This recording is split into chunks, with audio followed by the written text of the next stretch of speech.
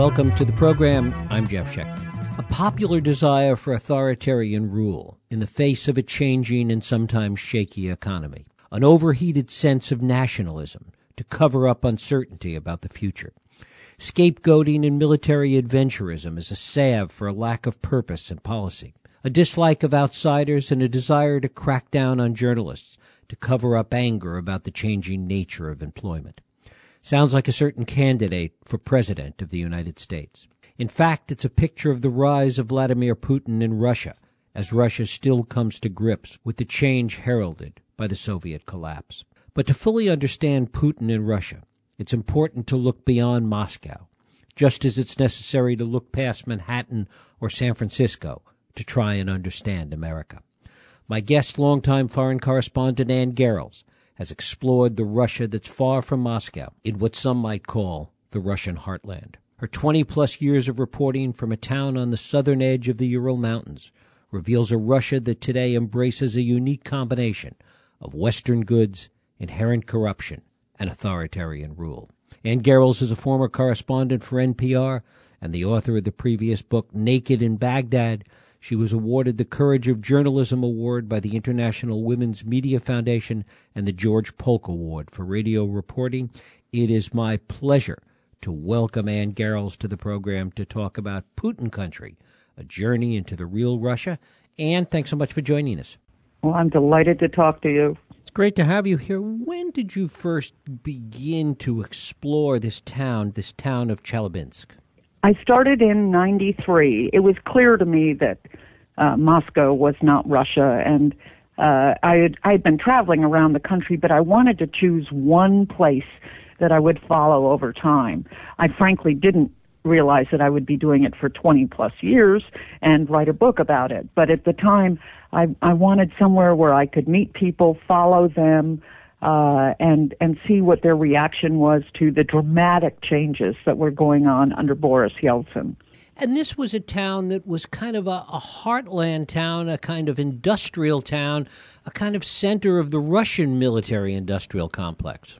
You got it, and in many ways representative of the whole series of cities across Russia. Which, I mean, Moscow is the biggest by far, and controls not just the financial but the entertainment. It's the government, center. It's basically the center of everything. And then after that, you have much smaller cities across Russia, many of them sort of like Chelyabinsk, sort of grim industrial cities where the factories are right in the middle of the city. Pollution is extreme. And with Chelyabinsk and the region, you had the added military-industrial component because it was beyond Hitler's Air Force in World War II. So all the plants, the military-industrial plants, the tank production was all moved out there. It's amazing back then how isolated this place was, even though it was this kind of industrial heartland, as we might think of it, in terms of an American comparison. It was profoundly isolated. It was closed to foreigners until 93, basically. So I had not been able to get out there until then. And it is also the home to the Soviet nuclear weapons program. It was a secret program to start with. Stalin was desperate to catch up to the United States, and he put it, far from what he thought were peering eyes in the forests of the region of Chelyabinsk. And there are a couple of cities which are basically the equivalent of Hanford in Washington or Oak Ridge, Tennessee, Los Alamos, and they are still not only closed to foreigners, but closed to Russians who do not live there or have special passes to get in. And these are cities of about 100,000 people each. And talk a little bit about how this town began to change after the collapse of the Soviet Union, your return trips there, what you began to witness. Well, initially, people were at once sort of fearful of all the changes, hopeful that prosperity would come with openness and privatization, capitalism, whatever. They were enchanted with the West. Foreign missionaries, American missionaries were coming in to win the hearts of what they felt were benighted Russians, and people would turn up and draw by the hundreds to listen to all groups, whether it was Pentecostalists or Seventh-day Adventists or Baptists or whatever. But over time, Yeltsin and his Western advisors and the whole glimmer of democracy and so-called openness began to be associated with corruption, with poverty. The factories were, which had not, did not work in the New World, they didn't necessarily fire the workers, but they just simply didn't pay them. So people were pretty desperate in the 90s. One of the other things that's amazing about this place is how it wasn't, as it began to change, as all these things started to happen, the attitudes of the people were not monolithic, that it was very culturally different among different groups and lots of subcultures that started to emerge. Well, yes, and full of contradictions, too. First of all, there's quite a large Muslim indigenous Muslim population made up of Bashkirs and Tatars who were there long before the Russians moved across Chelyabinsk in the 17th and 18th centuries. But it is and people have very contradictory views about themselves, what it means to be Russian, because that was a big thing too, in addition to this terrible sort of economic collapse that they suffered again and again in the 90s. There was also the question of who are we? There was an identity crisis. What is Russia? I mean, after all, Russia had been part of the Soviet Union since 1917. It hadn't been Russia alone since before then, and all of a sudden it was sort of like, who are we? And what can we be proud of? What can we draw on in our past? So you have these big fights about, was Stalin good or bad? With Putin basically saying, he saved the nation in World War II. Now, some may dispute that, and historians now are sort of being forced to, friends of mine who are historians at university, being forced to find, sort of the good in the past, even though they say this is often a perversion of history. Talk about this deep-seated sense of insecurity and this issue that you're touching on now about not really having a Russian idea, a Russian identity, and what that created. Well, it's created, a real search, and it's also, and a reevaluation of history and what can they be proud of in the past, and then what is their place in the world. And to some degree, Putin has very successfully played on the feeling that the West has basically treated the new Russia as a third world country, has dismissed its concerns, and that the West plays by its own rules, and then when Russia tries to exert its own national interests is sort of told, I'm sorry, but you can't do that. And there's also the issue of NATO moving up to Russia's borders. This is a Cold War construct. And Russians, were sort of going, hey, wait just a minute. And the issue, you see this most clearly in Ukraine. There was also a sense of Putin using this as kind of traditional scapegoating, that in many ways he built his power base on that kind of scapegoating about the West. Well, yes, but it was a very real. In some ways, we gave him plenty of reasons to sort of point the finger at us. We are not entirely blameless in all of this, although he has taken it to a considerable extreme. And there are, I think there are wise Americans who are sort of coming out, whether it's William Perry former defense official, and I mean, lots of people sort of saying, hey, wait a minute, we need to find a way to deal with Russia. Now, it's clear that what Putin is doing domestically in many ways is extremely unsavory, to put it mildly. He is using the law enforcement to crack down on the opposition. He is shrinking the political space daily and using intimidation, if not outright threats. Talk a little bit about the influx of Western goods and the impact that started to have. Well, it was dramatic. I mean, initially when I got to Chelyabinsk in '93, I mean, there was nothing. I mean, literally you had to queue up for food. There was hospitals were dependent on Western aid for penicillin and X-ray plates, anything. It was desperate.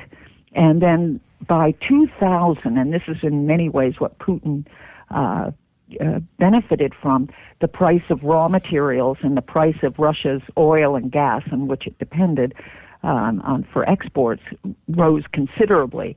And all of a sudden, people could get loans, they could get mortgages, they had some buying power. And you saw this proliferation of, stores, goods.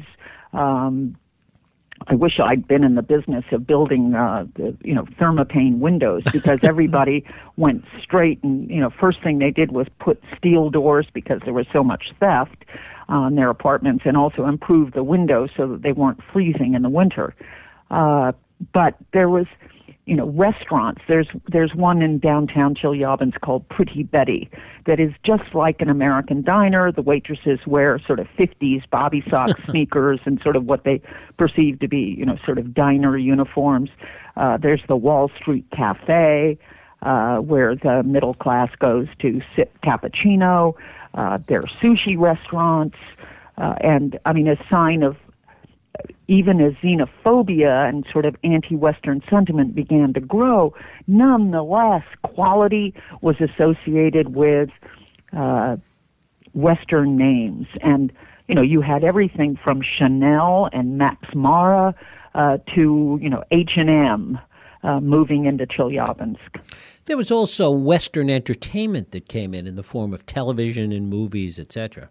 Oh, absolutely. Initially it was Mexican soap operas were really popular. But then Western programming and huge amount of. You could get anything on the internet.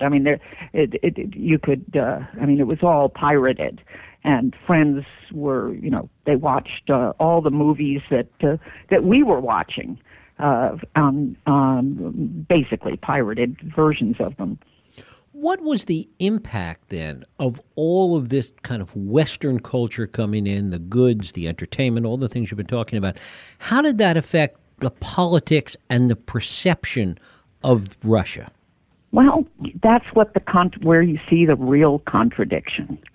For instance, I'll take one young woman I got to know who was very Western, wore the most elegant Western clothes, was definitely middle class. Her husband was a successful engineer.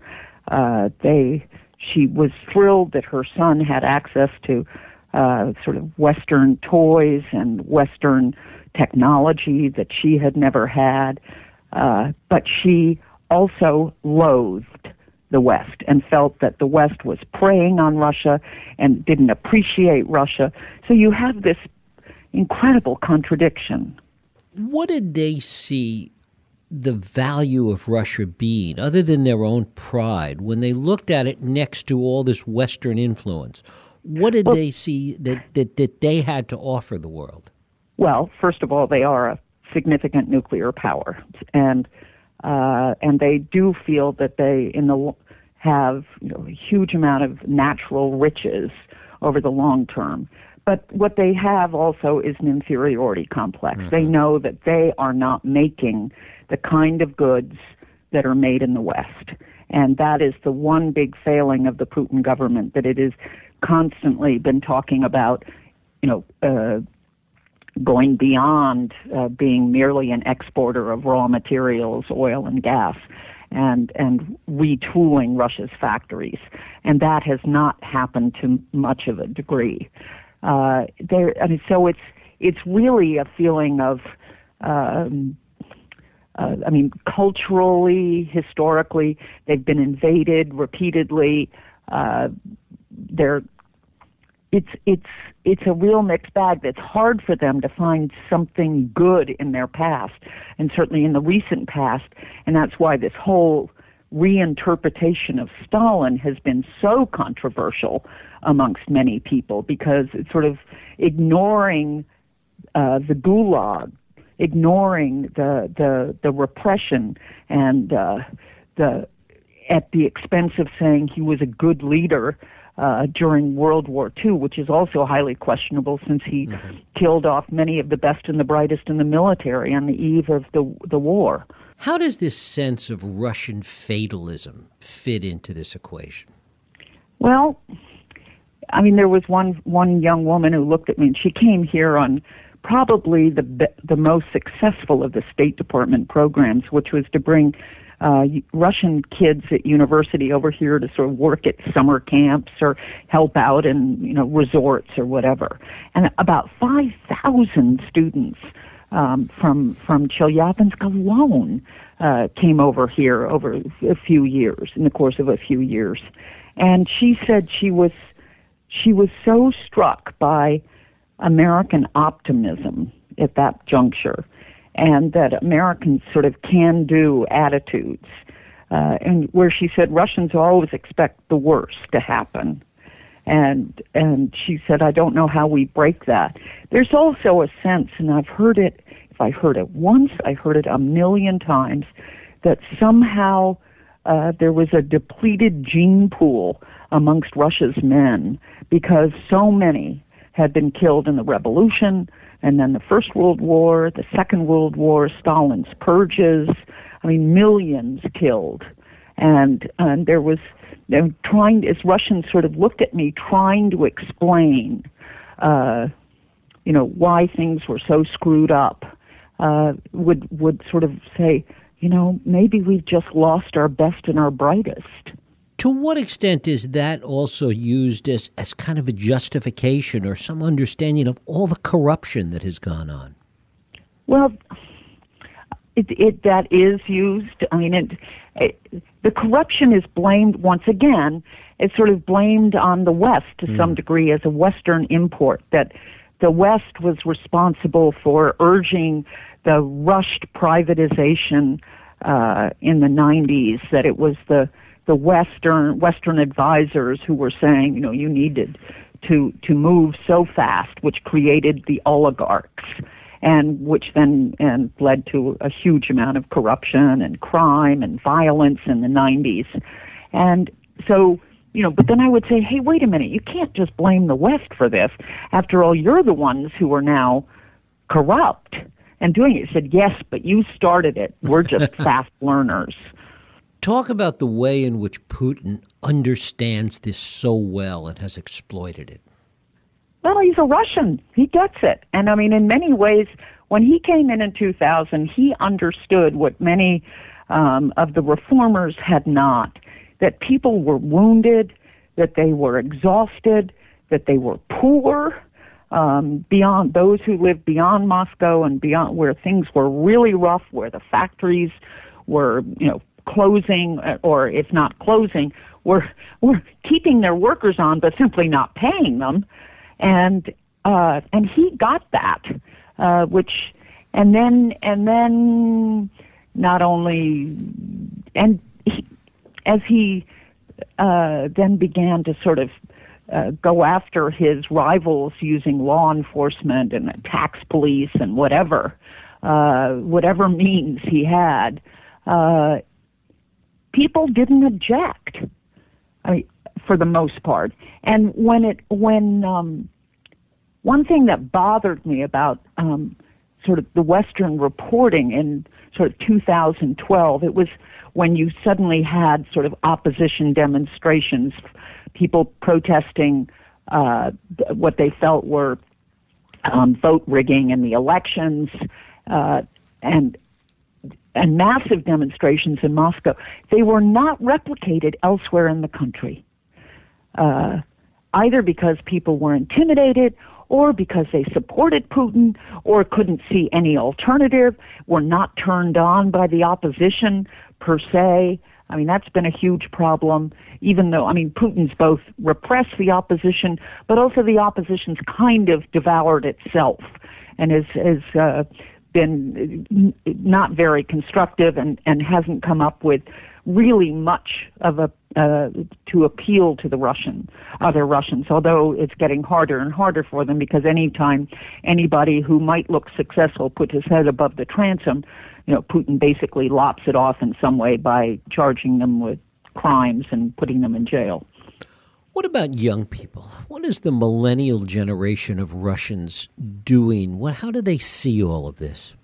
Well, everybody the opposition or friends of mine who, don't like Putin would say, they kept waiting for the youth to, maybe if Putin really touched the internet. Basically, the kids are not interested in politics. They're interested in being online. High school kids.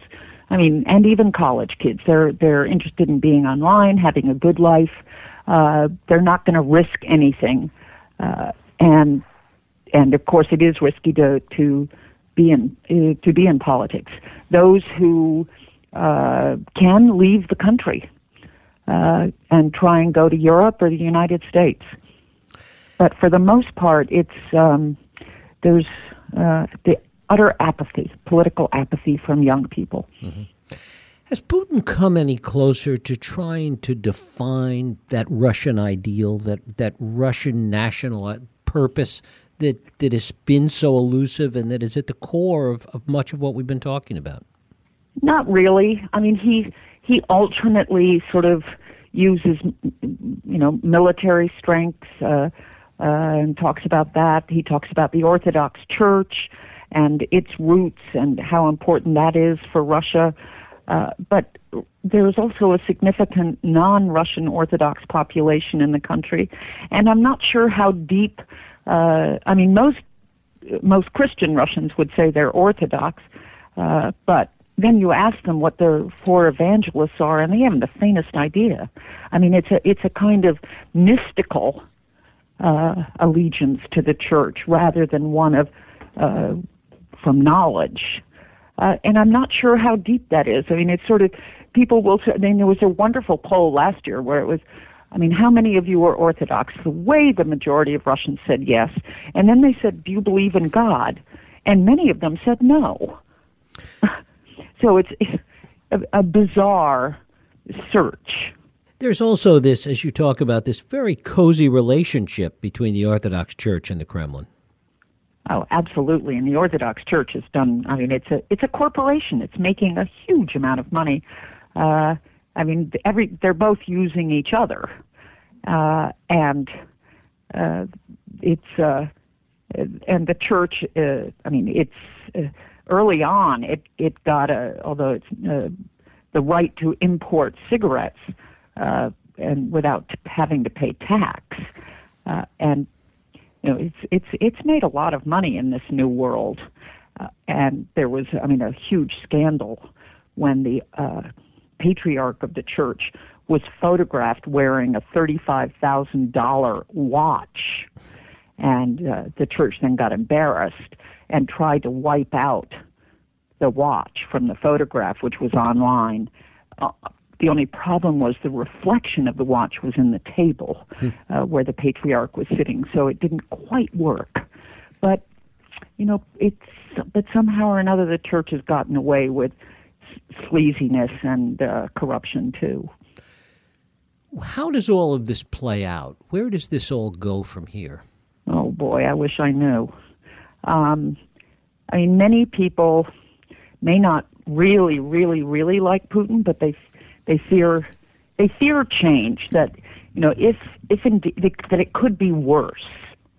That even more rabid nationalists could come in, and I had fascinating conversation with one man who was the father of a friend, a young student I'd come to know, and I mean, he firmly supports Putin's vertical power. Top down. Putin appoints the governors, and yet on the other hand, he lives in a remote area that desperately needs development and is corrupt as all get out. The local officials are screwing local businesses, forcing them to pay up to provide social services, in the form of bribes, and so further crippling them. And he knows that something has to change. And he talks about the rule of law, that we've got to stop the corruption. And yet he supports Putin. It doesn't make sense. I mean, it makes as much sense as Putin's sort of fake crackdown on the oligarchs from time to time, just for show. Right, but everybody knows the reality. And then I asked another Russian friend of mine who actually has been supporting Putin and causing a certain amount of tension between us because he just thinks he's just dandy. And I said, but Yura, what? Why? And he said, when there's a fire, you don't ask who the fireman is. That was his answer. They're willing to find any excuse. We've talked about Western influence. How does Russia look out at China at this point? Now that's a really good question.